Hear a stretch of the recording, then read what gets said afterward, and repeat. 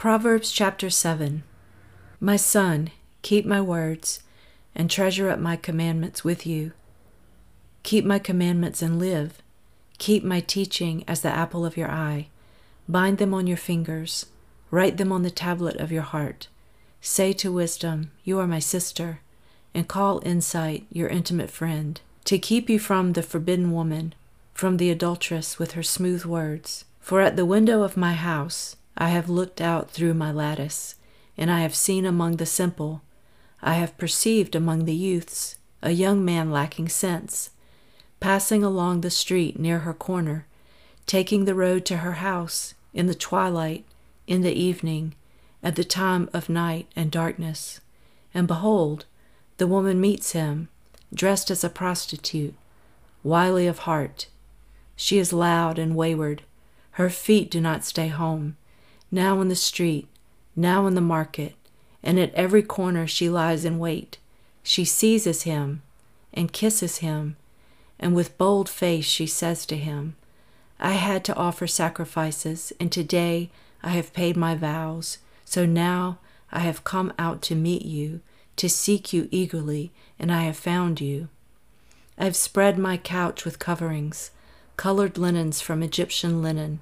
I have perfumed my bed with myrrh, aloes, and cinnamon.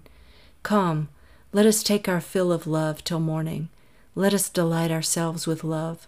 For my husband is not at home. He has gone on a long journey. He took a bag of money with him. At full moon he will come home. With much seductive speech she persuades him. With her smooth talk she compels him. All at once he follows her, as an ox goes to the slaughter, or as a stag is caught fast, till an arrow pierces its liver, as a bird rushes into a snare. He does not know that it will cost him his life.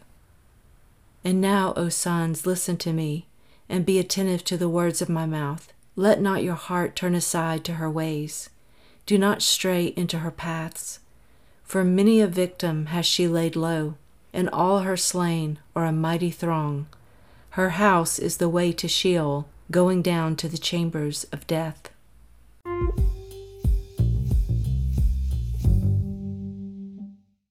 Hey, in chapter 7, we have a whole chapter about the forbidden woman, the adulteress, the woman who's dressed as a prostitute and seeks to lead the man astray.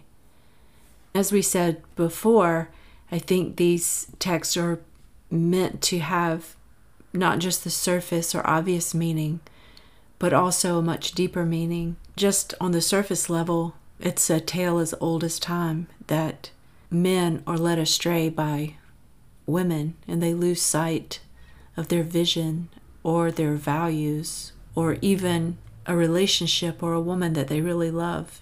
They yield to temptation. And I have done podcasts about this and have spoken about this before, that I believe this new internet age and all the pornography that is flooded upon everybody has just taken that up to a new level. I mean, you can actually have your strength sapped away from you in this way, in the privacy of your own home. So the having to go and seek out this type of relationship, that has changed a lot. And I don't think that we'll know for a long time what effect that has on marriages, on families, and even on young men who have never had a real encounter with a living woman, but they've already seen more naked women and experienced and observed more sexual acts than their ancestors did in their whole entire lifetime. There's that part of it, but there's also the deeper layer of what I was talking about yesterday. He keeps going back to this theme, portraying wisdom, discretion, insight as the honorable woman and the adulterous woman that leads a man astray. He starts off again saying, keep my words and treasure my commands. And if you keep these commands, you will live. And he says to consider wisdom a sister and insight an intimate friend, to honor that relationship. And if you do that, that will keep you from the forbidden woman or this other path. And to me, in this deeper context, I look at that as like the sellout.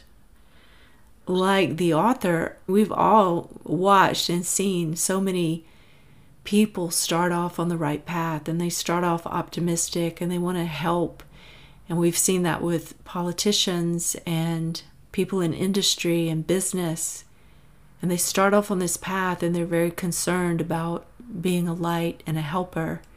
And then they encounter someone or something that makes compromise possible. And that's why it makes sense to me that you can look at this other adulterous woman as money and power.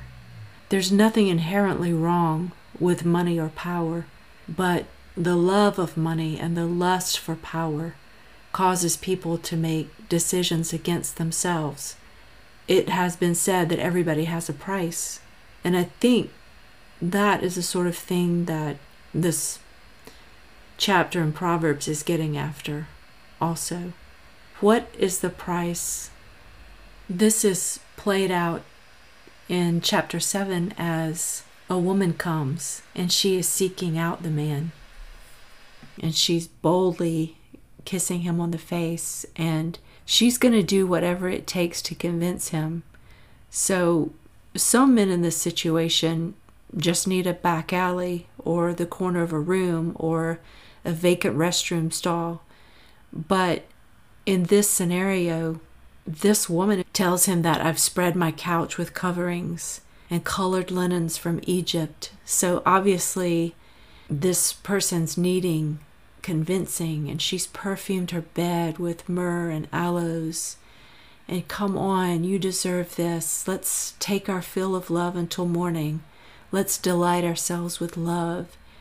And this whole statement of, for my husband is not at home, who's going to know? Who's going to know if you do this? So with much seductive speech, she persuades him, and he follows her as an ox goes to the slaughter.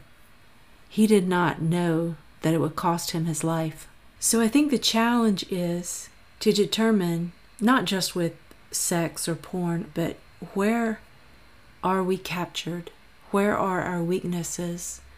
Where are we losing energy and becoming weaker and more open to this temptation to sell out? At the start, the author says, keep my commandments and live. The life that we're talking about here is the vision, the thing that you were going after. The solution is to return to our values and to keep those ever in front of us.